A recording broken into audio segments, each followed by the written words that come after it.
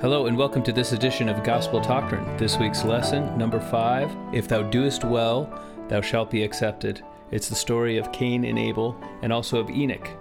This week we'll be discussing the chapters 5 through 7 of the book of Moses, as well as chapter 4 of Genesis. A few things as I start out. Number 1, I would love to hear from my listeners. If anybody wants to email me, please get in touch with me at GT, as in Gospel Doctrine, gt@gospeldoctrine.com. Also as in Gran Torino or Great Talks. And it's also as in Garbage Teacher, but we maybe won't hold that against me. Send me an email. You can ask me anything about what we've talked about previous weeks. So you could even go all the way back to the original lesson of the purposes of God, anything about the creation. And I'd be happy to answer those questions at the beginning of the program. But if you are a little bit forward-thinking, you could ask questions about the lessons coming up. And then I will take your questions inserted at the point of the lesson where they make the most sense. And if you do send me an email, please try to include your name and city, and I will give you credit for those questions. Also, if you found us on iTunes or if you're listening to us on an iOS device, then your 5-star rating will help other members of the church and those seeking instruction find our podcast, and it'd be very much appreciated. Obviously, you're under no obligation to do that if you don't think I deserve it, but I hope you're listening for a reason, and if you think that it's valuable for people to have this as a resource, then give them that opportunity. Before we dive into the meat of the lesson, I wanted to talk a little bit about the resources that I use to prepare. I suspect, and I hope this is true, that the biggest part of my audience are gospel doctrine teachers. And if that's the case, then this will be profitable for you. Number 1, you are all aware of this, but it's well worth mentioning the Gospel Library app. It's your number 1 resource. If you're still teaching from paper scriptures, then this might not be true, but for most of you, you're teaching either from a smartphone or from a tablet, and you have the church's Gospel Library app. It includes everything, including the scriptures, and includes your Gospel Doctrine lesson manual, which is another resource you need. It includes general conference talks all the way back until the 70s, and it includes the Institute manuals, which is the next resource I was going to discuss. Specifically, this year, the Pearl of Great Price and the Old Testament Institute manuals. The Pearl of Great Price manual is the thinnest of all, and we're almost through it. We will be using that manual for a couple more weeks as we discuss Abraham and the flood. But basically, the only parts of the Pearl of Great Price and the Bible that intersect are found in the book of Genesis. So as you begin to prepare your lesson, the first thing you're going to do is open up your Gospel Library app. You're going to go to the Gospel Doctrine Manual, find what the lesson topic is for that week, and you're going to find all the scriptures that are listed there and read them. That's the first thing. Then read the lesson in the Gospel Doctrine Manual. Now, my particular approach is not to teach directly from the manual, and there's a specific reason for that. It's not because I find any kind of fault with the manual. It's just that I think there is a need for something that goes well beyond that. And my own personal opinion of the Gospel Doctrine Manual as put out by the church is that it is of a level that is most appropriate for the largest number of people, and it's wonderful. However, there is a demand for the kind of lesson that goes well beyond what the Gospel Doctrine Manual can teach. This may or may not apply to your ward. You may want to teach from that manual and only occasionally insert things that make people think a little deeper. And the manual can be quite good. It can make people think deeply. But if I can use a school analogy, I would say that people that are in Gospel Essentials, the first Sunday school class when they join the church, those are people who are in elementary school. They have 1, 2, 3, or 4 years in the church even. But after that, they go into gospel doctrine. And I think of the church's Gospel Doctrine Manual as sort of a junior high school level class on the scriptures. And quite often, it's not even that, because the teacher will say, for example, a David and Goliath lesson, David beat Goliath with faith. How can we use faith to conquer the difficulties in our own life? And while profitable and possibly very spiritual and very much God's will for that class, it doesn't promote a greater understanding of the scriptures. And my goal is to give you what I hope is a college level class every week on that particular week's scriptures. Now, I don't always succeed in this as well as a professor would. I don't have a doctorate in ancient scriptures. I'm not fluent in any of the languages of the scriptures, Latin, Greek, Hebrew, though I am fascinated by the study of ancient languages, and I try to learn as much as I can as I prepare. And it's very humbling for me to think of my contribution when I have known people who have all of those things to offer and whose understanding of the scriptures is so sharp. Nevertheless, I love to do it, and there are people who have told me that they really enjoy my lessons, and therefore I hope that what I can offer is good, and the fact that it's not perfect, I'm not going to let that stop me. So if you enjoy what we have to offer, please let us know. Send us an email. And also you can comment on the posts that I make every week that go along with each week's lessons. You can make a comment on that blog post. Or you can like us on Facebook and comment every week when I release the podcast. I make a post there that points everyone to the SoundCloud page where we host our podcast. After I read the Gospel Doctrine lesson, then I go to the Institute manual and I read everything that's written there about the scriptures that are included in the lesson.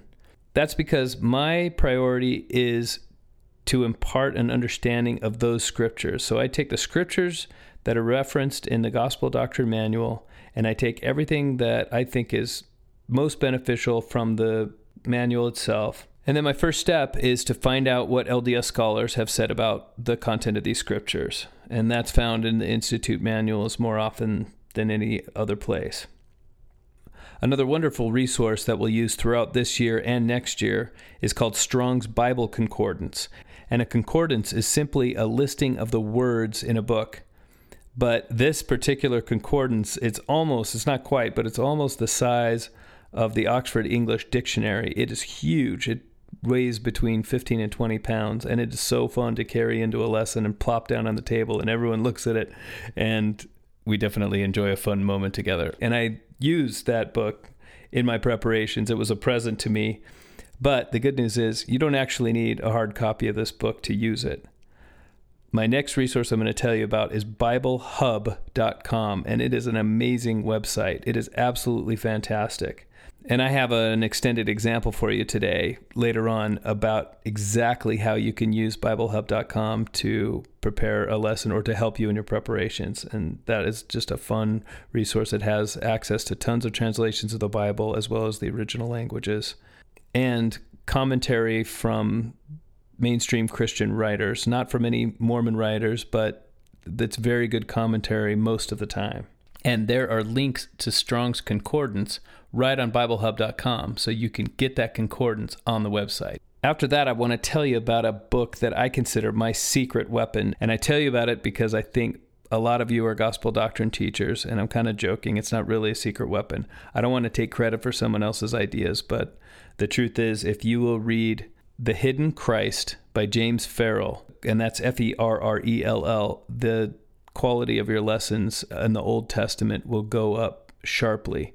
The entire premise of the book is that even though translators and copyists have taken out a lot of the plain and precious things, the evidence that early prophets talked about Christ, they've taken out those explicit mentions. They couldn't take out the symbolism, the deeper hidden references to Christ, and they're all over the place. And there might be more that he doesn't find, but he finds so many, and they're amazing. They're undeniable and very spiritual. And it goes to reinforce what I said in lesson 2, which was, if you can't find Christ on just about every page, or at least in every lesson, in every chapter of the Bible, you're doing it wrong. And the Old Testament, that's a little bit less true because there are a lot of chapters that are simple facts, but so often there is a hidden meaning that points us to Christ. in the I was almost going to say even in the Old Testament, but especially in the Old Testament, because those hidden meanings are the only way we're pointed to Christ there. And so they're that much more prevalent. And it's an amazing book, The Hidden Christ. I highly recommend it. Finally, I have lately started to read a blog by a man named Ted Gibbons, and he writes at ldsliving.com. And he writes a blog entry, as I do, for every week's lesson, but he's about 8 weeks ahead of me. And I suspect, I don't know if this is true, I suspect he's had a hand in writing our gospel doctrine manual, because the ideas that he expresses are so closely tied in with it. And I consider his blog entries to be just about the best possible lesson that could be prepared from the gospel doctrine manual. They're amazing lessons, and that's worth reading every week. So if you start out by reading the scriptures, reading the gospel doctrine manual, reading the Institute manuals, and then looking to see in the Hidden Christ if there's some mention of the scriptures that you have for that week. And because the Hidden Christ is a shorter book, there will be a lot of lessons in the Old Testament where you don't have an entry in the Hidden Christ. But for the ones that you do, I guarantee you're going to base your entire lesson around whatever he wrote, because it's amazing. And finally, looking at perhaps Ted Gibbons' blog, or if you have another favorite blog on the internet, read what people have written about this lesson. And the reason I do so much preparation around what other people have done is, number one, I want to take advantage of what LDS scholars have already said. And number two, I want to find out why they have said what they've said.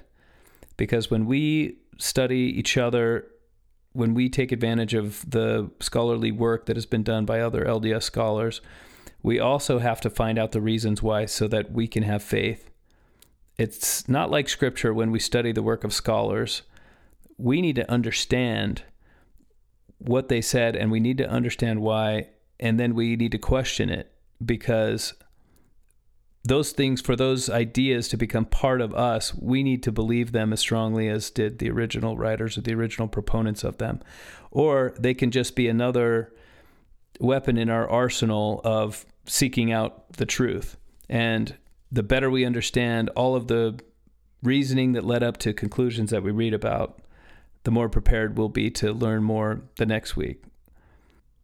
One of my biggest motivations in starting this podcast and in loving teaching gospel doctrine the way that I do is the question, what if people were better prepared for gospel doctrine class?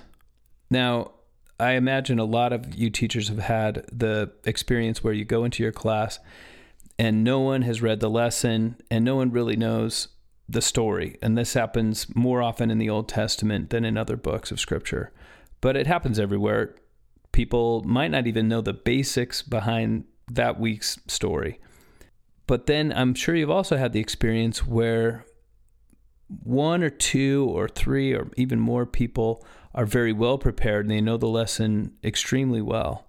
And those few people can affect the quality of the lesson. They can raise it dramatically. You can have such a wonderful lesson with just a few prepared people. And I started asking myself, what would a lesson be like if every single person that came, every single student had read the lesson, read the scriptures, asked themselves all the questions, and they had already gone through the entire gospel doctrine manual?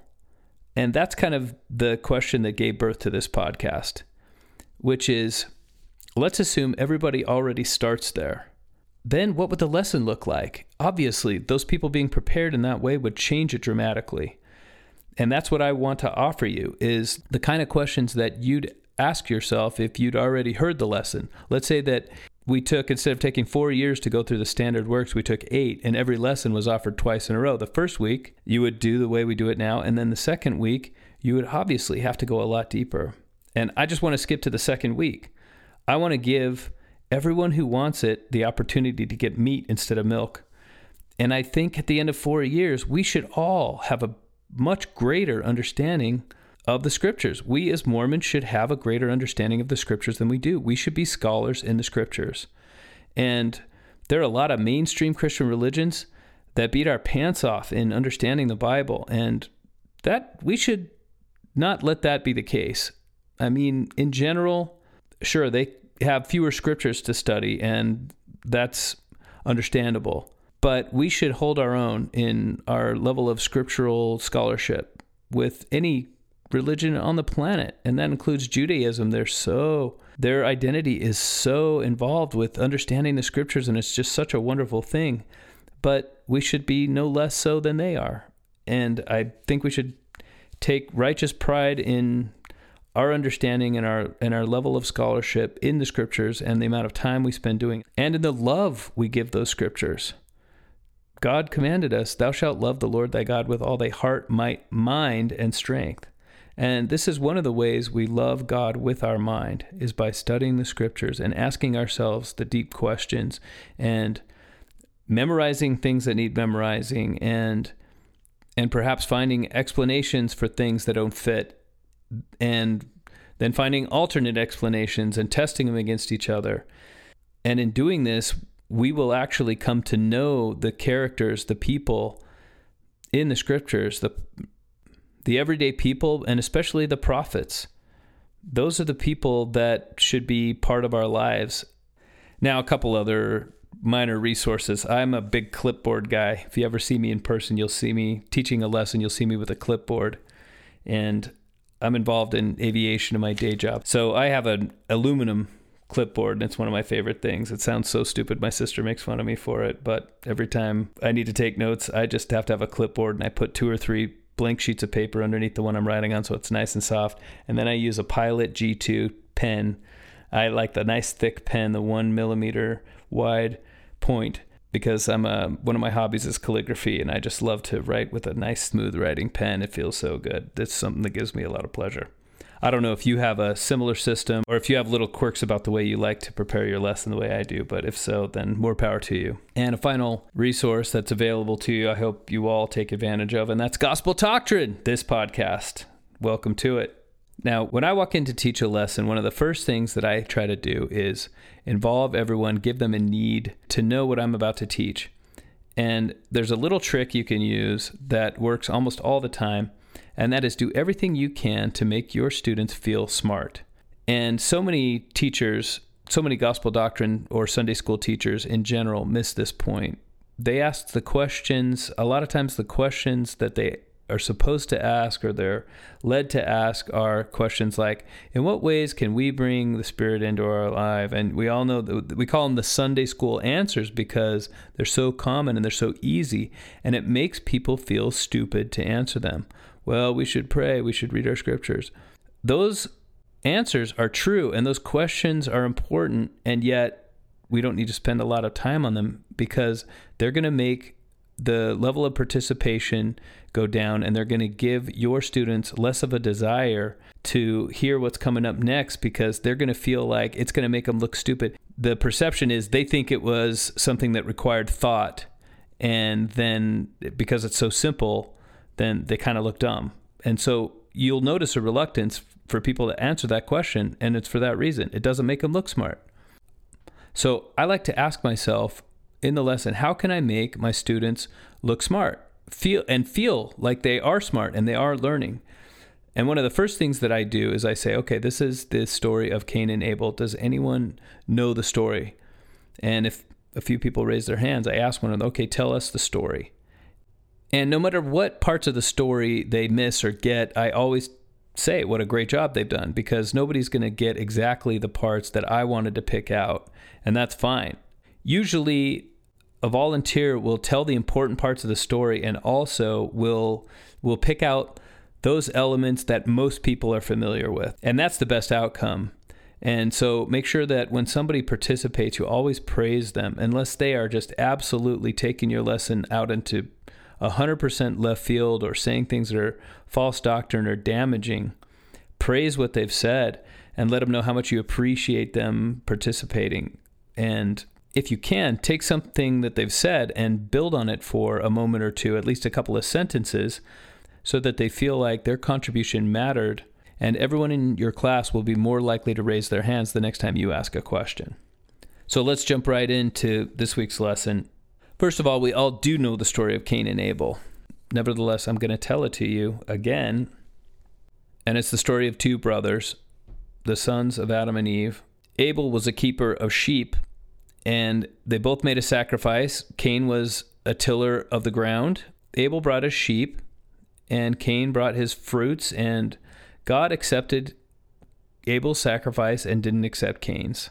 And from there came the conflict. Eventually, Cain killed Abel. Now, there are several things missing from the Genesis account, and that's found in Genesis chapter 4. We're going to start our reading, and this is why the Pearl of Great Price is so wonderful. I think the chapters that we're going to go over today, chapters 5 through 7, are some of the most beautiful passages in all of Scripture. And I love the Book of Mormon, but I think if you can read chapters 6 and 7 of the Book of Moses and not be struck by how original it is and how beautiful the writing is and how much it teaches us about the love of God and how unexpected the doctrines in there are and yet how true they are, then you're missing something amazing. And I think it's every bit as good as any part of the Book of Mormon. It is just a wonderful few chapters in Scripture. This is the story of Enoch, so we'll go over that as well.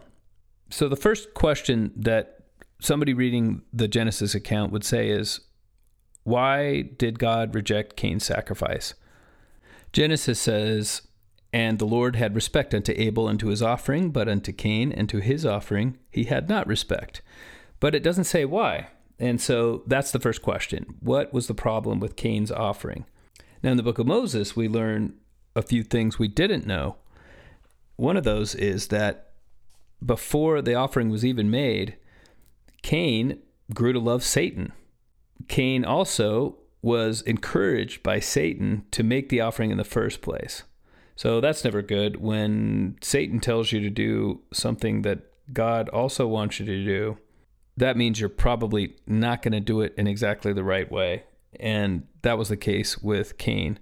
Before the offerings were given, and this is in Moses chapter 5, verse 5, we learn that Adam had been commanded to make a sacrifice of the firstlings of the flock. Now, this is actually a new realization for me. Every time I've read this, I've thought about the sacrifices that were commanded under the law of Moses, and there are grain offerings and there are other plant-based offerings in the law of Moses. And I always thought Cain was making one of those, and I didn't realize that the commandment was very clear. It was the firstlings of the flock. So these aren't the same sacrifices that were commanded under the law of Moses. This is a simple offering of the firstlings of the flock. A couple of things that are interesting about that. So number one, Cain had perverted the commandment, and because he was a tiller of the ground, he, in his pride, thought that he could just offer whatever it was that was the products of his labor. So a couple of thoughts about that. One is that Abel knew the commandment, and obviously the two of these chose their professions. Abel chose to be a keeper of sheep, and he might have been influenced in that choice by thinking, okay, I don't want anyone to be in between me and the resources that I need to give the Lord his due. And that's an interesting idea. I don't know whether it's true or not, but Cain also chose to till the ground. So in order to get any offering to make a sacrifice, he would have had to trade with someone. Now, I'm sure he could have done it, and I'm sure Abel would have helped him out with that. Abel was a righteous man, and we know Abel was a righteous man because in section 138 of the Doctrine and Covenants, we learned that he was among the righteous, awaiting the coming of Christ to the spirit world, and he was of those who were taught directly from Christ, and then presumably would have been among the first that were resurrected. So Abel was a righteous man. He would have helped Cain have the animals he needed for his sacrifice. But Cain could have been both a tiller of ground, and he could have kept a few sheep that he could have used for a sacrifice. He doubtless could have done that, and he chose not to. And instead, he wanted an excuse. Rather than wanting to do what was required under the commandments, what Cain wanted was an excuse why he couldn't. So that's my idea. I don't know whether it's true, but he chose to till the ground, and then he chose to get his feelings hurt when the fruits of his labor, quote unquote, the literal fruits and the figurative fruits of his, he chose to get his feelings hurt when the literal fruits and the figurative fruits, he chose to get his feelings hurt when the figurative and literal fruits of his labor were not accepted because he hadn't fulfilled the commandment. And Satan had encouraged him to try to fulfill that commandment, but to do it in a way that was not exactly the way the Lord had asked. And that was because Satan knew he'd get his feelings hurt. And he also knew that Abel would then come around and say to his brother, hey, can I help you out with that? You seem like you're having problems. And we don't know how annoying Abel was, but later on we learned that he was annoying enough that it was one of the 2 reasons that Cain killed him. But let's not get ahead of ourselves. Right away, Cain gets his feelings hurt and ceases from that time of listening to the Lord at all. He completely shuts the Lord out of his mind. And we learned a little bit earlier that Adam and Eve could hear the voice of God coming, as it were, from the direction of the Garden of Eden. So even though they had been shut out from the presence of the Lord, they had the voice of God. And maybe that's what Cain heard as well. At least it says God talked to Cain.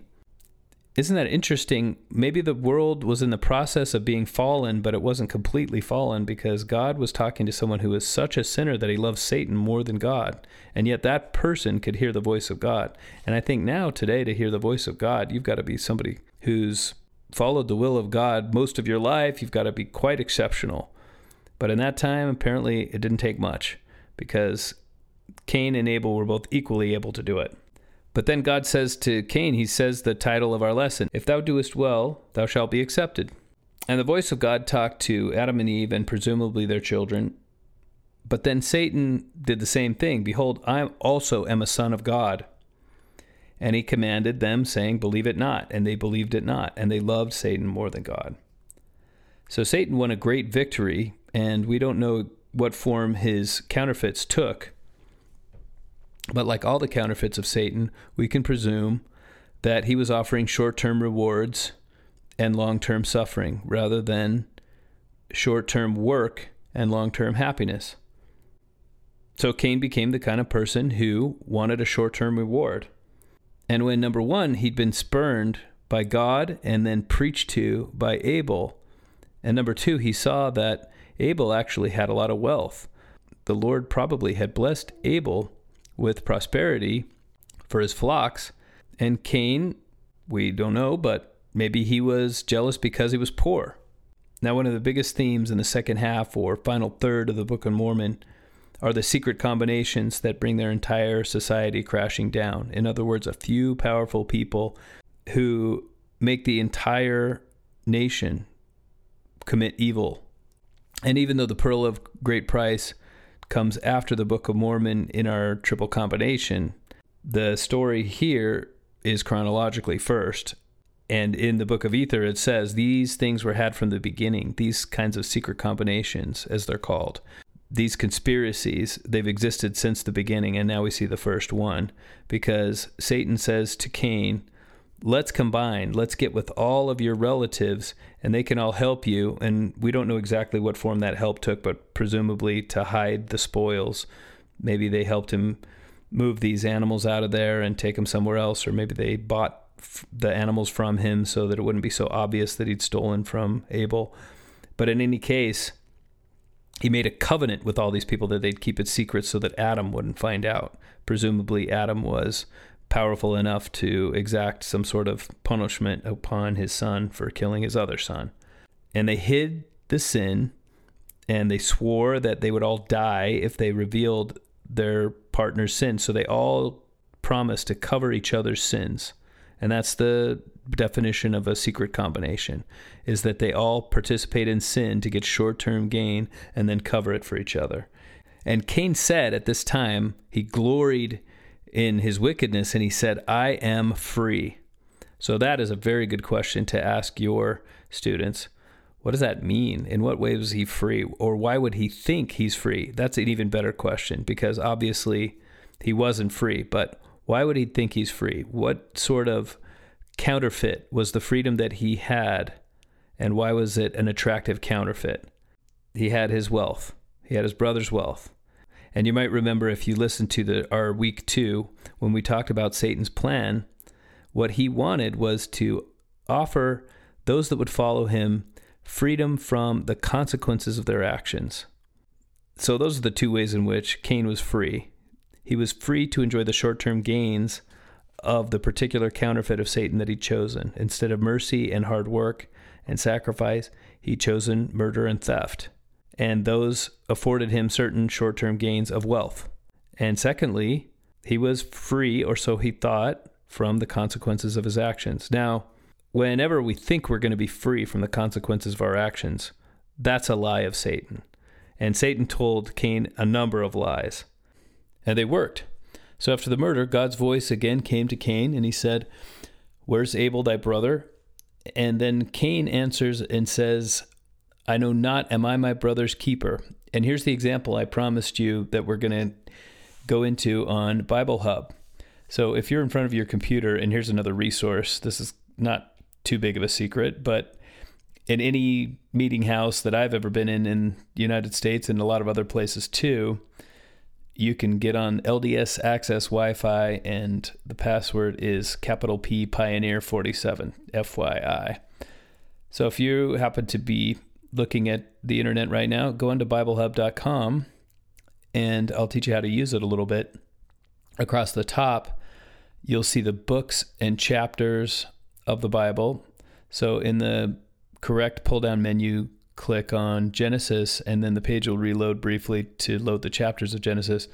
Then in the chapters and verses, go to Genesis chapter 4, verse 9, and that will load up that verse in your browser. Now, if you want to look at this, you can for a bit. You can see all the commentary on the left. You can see all the translations of that verse if you want to click on those corresponding links. But right now what we're going to do, in the middle of the white navigation, just under the navigation where you see all the different translations, there are several categories, and one of them is Hebrew. And if this were the New Testament, you would see Greek. So you click on that Hebrew, and that loads the page that shows the original Hebrew of this verse, and it reads from top to bottom. And the word we're interested in is keeper. So we find that word in this verse, and then we look to the left. And what we're going to do is click on the Romanized word, ha-somer, the Hebrew for which appears to the right of it. And that brings up a page where it shows all of the places where this word occurs. And over on the right, you see Concordance entries, Strong's Hebrew 8104. Now, in Strong's Concordance, every word that occurs gets a number depending on where it is in the Bible. And so this is the 8,104th word in the Hebrew scriptures that Strong indexed. And so we clicked on Strong's Hebrew 8104. And if you scroll down, here's the dictionary entry. It's amazing. So imagine all of these entries for every word in the Bible. You can see why that book would be so thick. And this is kind of fun to read. And in fact, this is where it really gets fascinating. This is why, for me, it can be even more rewarding to study the Old Testament than it can be to study the Book of Mormon, because you don't get this opportunity in the Book of Mormon to know the original Hebrew. Now, and when I say original Hebrew, I mean the Hebrew that survived into the 10th or 11th centuries when we got what we call today the Masoretic text. And some of this Hebrew is doubtless original, and some of it we don't know with too much certainty how accurate it is. And of course, that's a problem. It would be nice to know that it's 100% accurate. However, the fact that it has been translated gives us this rich ability to do what we're about to do. And we're going to take this word keeper, and we're going to figure out what it might have meant. Every other word in that verse is very clear. I know not, am I my brother's keeper? They're all clear except for keeper. What does Cain mean by keeper? And we find out that whenever this word is used in other places in the Bible, it has a number of meanings. And one of them is just keep, watch, preserve, as you might expect. But it also means to guard, to be the watchman over. So am I somebody who's supposed to stay awake at all night and watch my brother? Am I supposed to follow him around? And it's also used in the context of captives. Interestingly enough, in Samuel, Saul uses it to command his people to lie in wait for David, and they're going to watch him for an opportunity to kill him. And one easy objection to this approach is that Cain would doubtless have been using the original Adamic language with God, and so there wouldn't have been that ambiguity in what he was saying. But Moses is the one telling us this story, and Moses would have written it down in Hebrew or something very close to it. And Moses may have intended this ambiguity, and that question just gives rise to a lot of interesting discussion. And contained in this word are three meanings that I find when he says, am I my brother's keeper? Number one is the lie, because it's a straw man. Nobody ever told him he had to watch over his brother. He had to guard him day and night. He's trying to deny any responsibility to act civilly towards his brother by pretending that somebody's given him a role that he never had. But number two, he's also telling an inadvertent truth, because he did lie in wait for his brother, and in that sense, he was his keeper. And number 3, it's a self-condemnation, because in fact he does have the duty to look out for him. And another meaning of this word is to keep, as in keep a commandment, or to observe, as in to observe a commandment. And he did have the duty to keep his brother, to observe his brother, to preserve his brother, just like he had to preserve the commandments. And so in all 3 of those meanings, Cain is condemned and trapped. Before God can even say, the blood of thy brother calls out to me from the earth for vengeance, Cain has already condemned himself with his own word, am I my brother's keeper? A fascinating way of using Bible Hub, and also just a very good example of why we research the meaning of Hebrew words in the first place and try to go back to the original language as far as we can and get as many meanings as we can. So it's impossible to be certain, but it sure is fun to wonder. And at this point, an interesting thing and a heartbreaking thing happens to Cain. He became even worse than Satan. He was more powerful, and we've learned, modern revelation tells us that Cain will rule over Satan because he has a body. And Cain was the original son of perdition. And in our day, son of perdition is somebody who sins against the greatest light that there is. And being someone who heard the voice of God directly, that was Cain. So he heard the voice of God and he preferred Satan's voice. And perhaps that's one of the reasons why God doesn't speak so readily to people. But Satan also learned a lesson since that time. In the Book of Mormon, Lehi describes Satan's tactics as he lulls them carefully into complacency, saying, I am no devil, for there is none. But at this time, Satan would just show up and people could know that Satan existed because there he was speaking his voice into their ears. And that would have made it easier for those who wanted to be righteous to recognize. So Satan has given up on that tactic, and now he tries to hide his identity and hide the fact that he even exists. And that seems to be working very well for him today. But this strategy also worked very well. It wasn't too long before the majority of Adam's posterity was following Satan. And we know that because one of Adam's great-grandchildren, Canaan, spelled a little differently than the land of Canaan, was given a land of promise. And this is the first example of what you might call an exodus. And we saw it happen not only in the actual book of Exodus, but also when Lehi and his family leave Jerusalem, and again in the Book of Mormon when Nephi takes all those who will follow him and leaves Laman and Lemuel behind. And this is much more similar to that event when there's a bunch of brethren, they're all family, and obviously one part of them wants to be righteous, but it's a less strong part. And the Lord reveals to them, hey, I've got a better place for you to live, and you're going to be free if you just come out of there.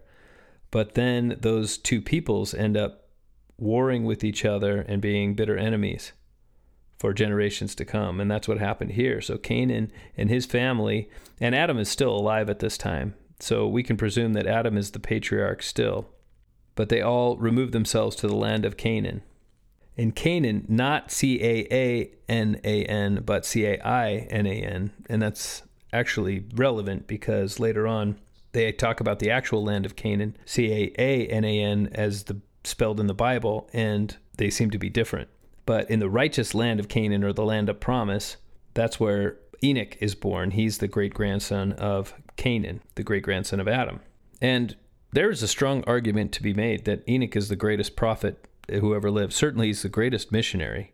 And it's hard to say he's the greatest prophet because Adam took a greater role in the plan of salvation, and Joseph Smith restored the truth, and John the Baptist was praised by Jesus himself as having no one in the kingdom of God who was greater. But it's just such an amazing story. He's called from among a nation of prophets. And the first thing he says is, why would you choose me, Lord? I'm the most humble of all of your servants, and I'm but a lad. Now, he was at least 65 years old. But if you consider that Adam was over 600 years old, and all of the generations in between had various ages in between 100 and 600 years old, and they had all been serving God their entire lives. And so Enoch had good reason to feel like he wasn't worthy for such a calling. Nevertheless, out of that entire nation, Enoch was the one called to return to what in the Book of Mormon would have been called the land of Nephi, the home of their first inheritance. And Enoch was called to go back there and preach to them. And along the way, he was given powerful visions, including what to me is one of the coolest stories in all of Scripture, which is when the Lord says to him, "Anoint your eyes with clay." And so Enoch is commanded to put mud on his eyes and then wash it off, much as the Savior healed the blind men during his life. Enoch heals his own spiritual blindness, as it were.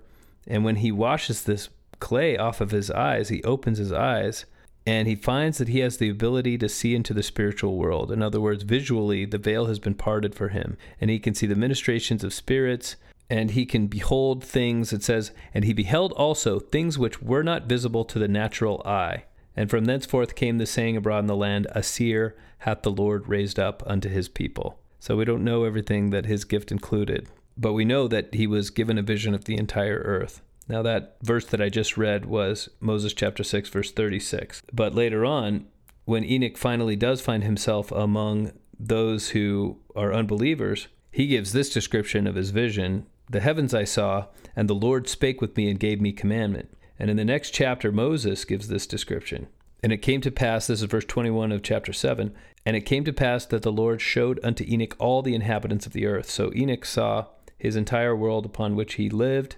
And Enoch beholds the Mother Earth, which is, I think, one of the few times that a mention is made of Mother Earth in the Scriptures. But he sees the earth as a living thing with a spirit, something that is very distressed about the wickedness that is being acted out upon her face. And Enoch prays and prays. The rest of the vision takes the form of Enoch worried about the earth suffering, because the suffering of the earth was so intense with all the sin on its face. And so he keeps begging the Lord, when will the earth get to rest? When will the earth get to rest? And the first thing that Enoch is shown is the vision of the time of Christ. And Moses uses an interesting phrase. He says, "The Lord calls the time of the coming of Jesus the days of wickedness and vengeance." And he uses that phrase again in verse 60. He says, "As I live, even so will I come in the last days, in the days of wickedness and vengeance."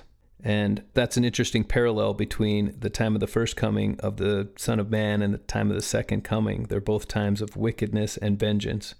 And if we look around us in the world today, that description would certainly fit to a large extent, and it will become more and more apt as we get closer to the second coming. But even seeing Jesus come and perform his atonement, and then seeing the second coming getting closer, didn't make Enoch feel any better. What he wanted was to see the earth rest. He had a vision of all of God's creations associated with this world, and the thing that perturbed him the most was the suffering of the earth itself. It's so interesting. And he couldn't stop asking God to see more until he finally could see a time when the earth would rest. The wickedness upon the earth distressed him that much. And this is why I mentioned Enoch as the greatest missionary ever, because he went to the wickedest population that the world has known. The people that he didn't reach were destroyed. God had to kill everyone with a flood, or else they would have just polluted their children and the posterity of God forever with wickedness. He went to that kind of people and converted enough of them to such righteousness that they were all translated. And I guess that included many, if not most, of the original righteous people who came away from the posterity of Adam into the original promised land. So Enoch didn't do it by himself.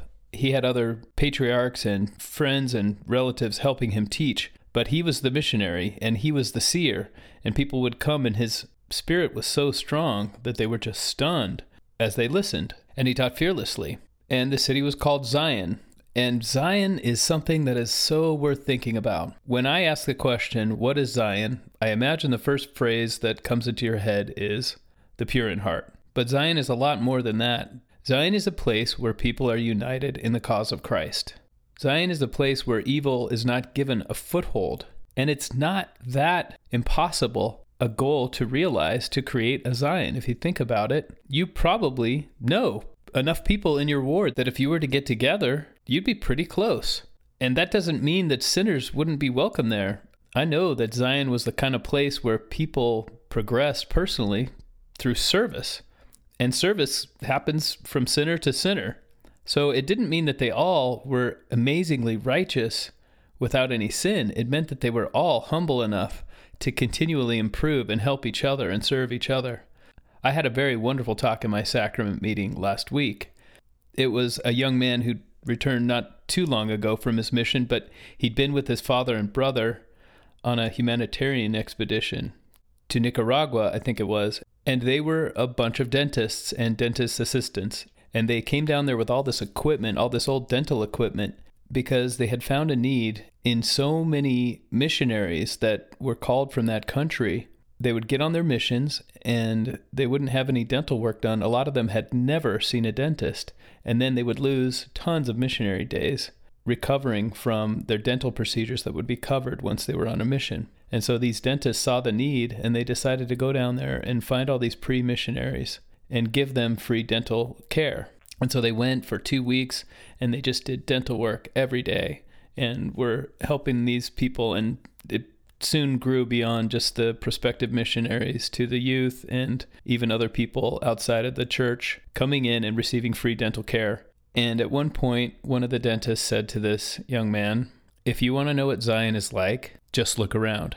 And that has stayed with me ever since I heard that talk, because he was right. These people created a little piece of Zion right here on the earth. They were all united in service and love.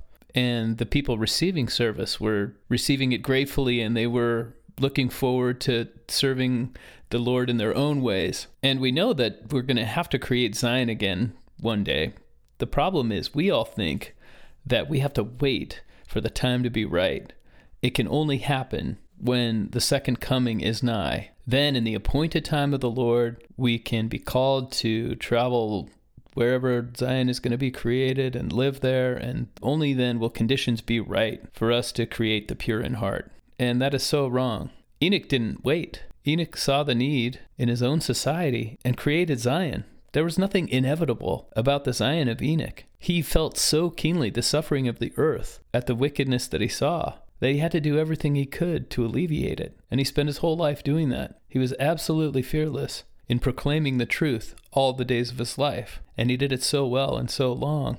And he was so blessed with the Lord that he took everyone he knew with him. And they created the pure in heart. Enoch had a similar experience to other prophets that we read about in the scriptures, most notably Enos, in my mind, from the Book of Mormon, who prayed so long that finally God said, "Okay, whatever you're asking me, I have to give it to you." And Enos was praying for the Lamanites. He was praying first for the Nephites and second for the Lamanites. And finally, God said, "Yes, I will give this thing unto you. And it is the same thing that thy fathers have required of me, and I have promised it unto them. Wherefore, I cannot fail to do it." God made a covenant. Because of the prayers of one man, God was willing to bless an entire people. And that happened before Enos, that happened with Enoch. And in Moses chapter 7, verse 50, we read about one of Enoch's prayers, that Enoch continued his cry unto the Lord, and he's asking in the name of Jesus Christ that he'd have mercy upon Noah and his seed. And in verse 51, it says, "And the Lord could not withhold, and he covenanted with Enoch." So he made a covenant with Enoch to bless the entire population of the world because of the faith of this one person. So can we create Zion on this earth? The answer is yes. Again, there's nothing inevitable about what Enoch did. He just couldn't stop praying. He couldn't stop exercising faith. He couldn't stop proclaiming the gospel. He couldn't stop using the priesthood. He couldn't stop doing all that he did in the name of the Son. And we have the same promise. If you've ever heard of the concept of sister cities, the city of Zion will return to the earth one day. That's a promise that we have from this chapter. But it will return only when there is a matching city to be found here on earth already. In verse 62, God tells Enoch, of the restoration. And then after a time, "Righteousness and truth will I cause to sweep the earth as with a flood, to gather out mine elect from the four quarters of the earth unto a place which I shall prepare, an holy city, that my people may gird up their loins and be looking forth for the time of my coming. For there shall be my tabernacle, and it shall be called Zion, the New Jerusalem. And the Lord said unto Enoch," now we're in verse 63, "Then shalt thou and all thy city meet them there, and we will receive them into our bosom, and they shall see us, and we will fall upon their necks, and they shall fall upon our necks, and we will kiss each other. And there shall be mine abode, and it shall be Zion, which shall come forth out of all the creations which I have made, and for the space of 1,000 years the earth shall rest." This is one of the most beautiful promises given to anyone in Scripture. Now here's the most fascinating part. All of the promises made to Enoch are also to us, and I can prove it to you. If you look in the Joseph Smith translation in the appendix of your Bible, you will find in Genesis 14, verse 30, it says, "For God, having sworn unto Enoch and unto his seed with an oath by himself, that every one being ordained after this order and calling should have power by faith to break mountains, to divide the seas, to dry up waters, to turn them out of their course, to put at defiance the armies of nations, to divide the earth, to break every band, to stand in the presence of God, to do all things according to his will, according to his command, subdue principalities and powers, and this by the will of the Son of God, which was from before the foundation of the world. And men having this faith coming up unto this order of God were translated and taken up into heaven." Enoch was a progenitor of Noah, and Noah is the ancestor of the human race. And in verse 30 it says, "God swore unto Enoch and unto his seed." All of these promises that Enoch received, he kept. You can read in Moses chapter 7 how he set at defiance the armies of nations. Enoch was unconquerable, and they came at him with armies, and he set them at defiance without even having to fight. So God has promised us that one day we will build the New Jerusalem. But what I learned last Sunday in sacrament meeting was we don't have to wait. We have this ability and we have this promise. We have a covenant from God that we have the same gifts as Enoch had. And we now know that we have the same priesthood that he had. Anyone who is called unto this order, in other words, to the Melchizedek priesthood, which at that time would have just been called the priesthood after the order of the Son of God. That priesthood exists today. Those blessings have been restored to the earth, and we don't have to wait. There was nothing magical about the time of Enoch, except that Enoch was never going to settle. He was never going to rest until he built an entire nation full of people who were sanctified. And it may just be that rather than us waiting on the Lord to have the time be right, he's waiting on us to build that sort of people, to build that sort of city. And by city, it just means a community. We have to better ourselves. We have to repent. We have to be humble. There's more, so much more in Moses chapter 7. But let me conclude with this. After Enoch has been translated, he sees even more of the creations of God than Moses did. And he sees that God is weeping for the wickedness of the earth. And in verse 29, Enoch said unto the Lord, "How is it that thou canst weep, seeing thou art holy, and from all eternity to all eternity? And were it possible that man could number the particles of the earth, yea, millions of earths like this, it would not be a beginning to the number of thy creations. And thy curtains are stretched out still, and yet thou art there, and thy bosom is there. And also, thou art just, thou art merciful and kind forever." This is such a powerful description of the glory of God. It's also absolute surprise that God could be so affected. And God's response is this: "Behold, these thy brethren, they are the workmanship of mine own hands. And I gave unto them their knowledge in the day I created them. And in the Garden of Eden gave I unto man his agency." Down in verse 36, "Wherefore I can stretch forth mine hands and hold all the creations which I have made, and mine eye can pierce them also.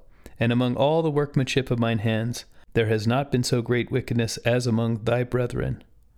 And in verse 37, "And misery shall be their doom, and the whole heavens shall weep over them, even all the workmanship of mine hands. Wherefore should not the heavens weep, seeing these shall suffer?" So God, the creator of endless millions of worlds, in fact, millions of worlds like ours, if you counted all the particles on them, that would not be a beginning to the number of the worlds that God has created. That is just a mind-boggling fact. And yet, he weeps over every soul who suffers. And that's so comforting because I'm a soul who's suffered. I'm a soul who's sinned. I know that God weeps over the prophet when he suffers, or the apostles, or my bishop, or the people who are better than me. But these are people who are way worse than me. I don't have any problem seeing that. They were all murderers and worshipers of Satan. And yet God was weeping over them. He cared about them. He singled them out in all of his creations to mourn over them. And he called Enoch and sent one of the greatest prophets who ever lived to minister to them. God cares about us so much, and he has extended us such powerful promises. And this is the God of all the universe whose scale we can't even come close to comprehending. That is the glory of the plan of salvation. And it just brings to mind the scripture in Corinthians, "Eye hath not seen nor ear heard, neither have entered into the heart of man the things which God hath prepared for them that love him." How could it have entered into our hearts? How could we have imagined any of the things that God hath prepared for us? Because they're too glorious to be imagined. But they exist, they're real. They happened to Enoch. He brought them to pass. And we have that same promise. We have the same opportunity, and we have the same power, and we have the same Savior. I pray that we'll believe this and act on it and live by it. I pray for all of you who are listening. May God bless you and bring you greater light and knowledge and understanding in the scriptures. And I say this in the name of Jesus Christ. Amen.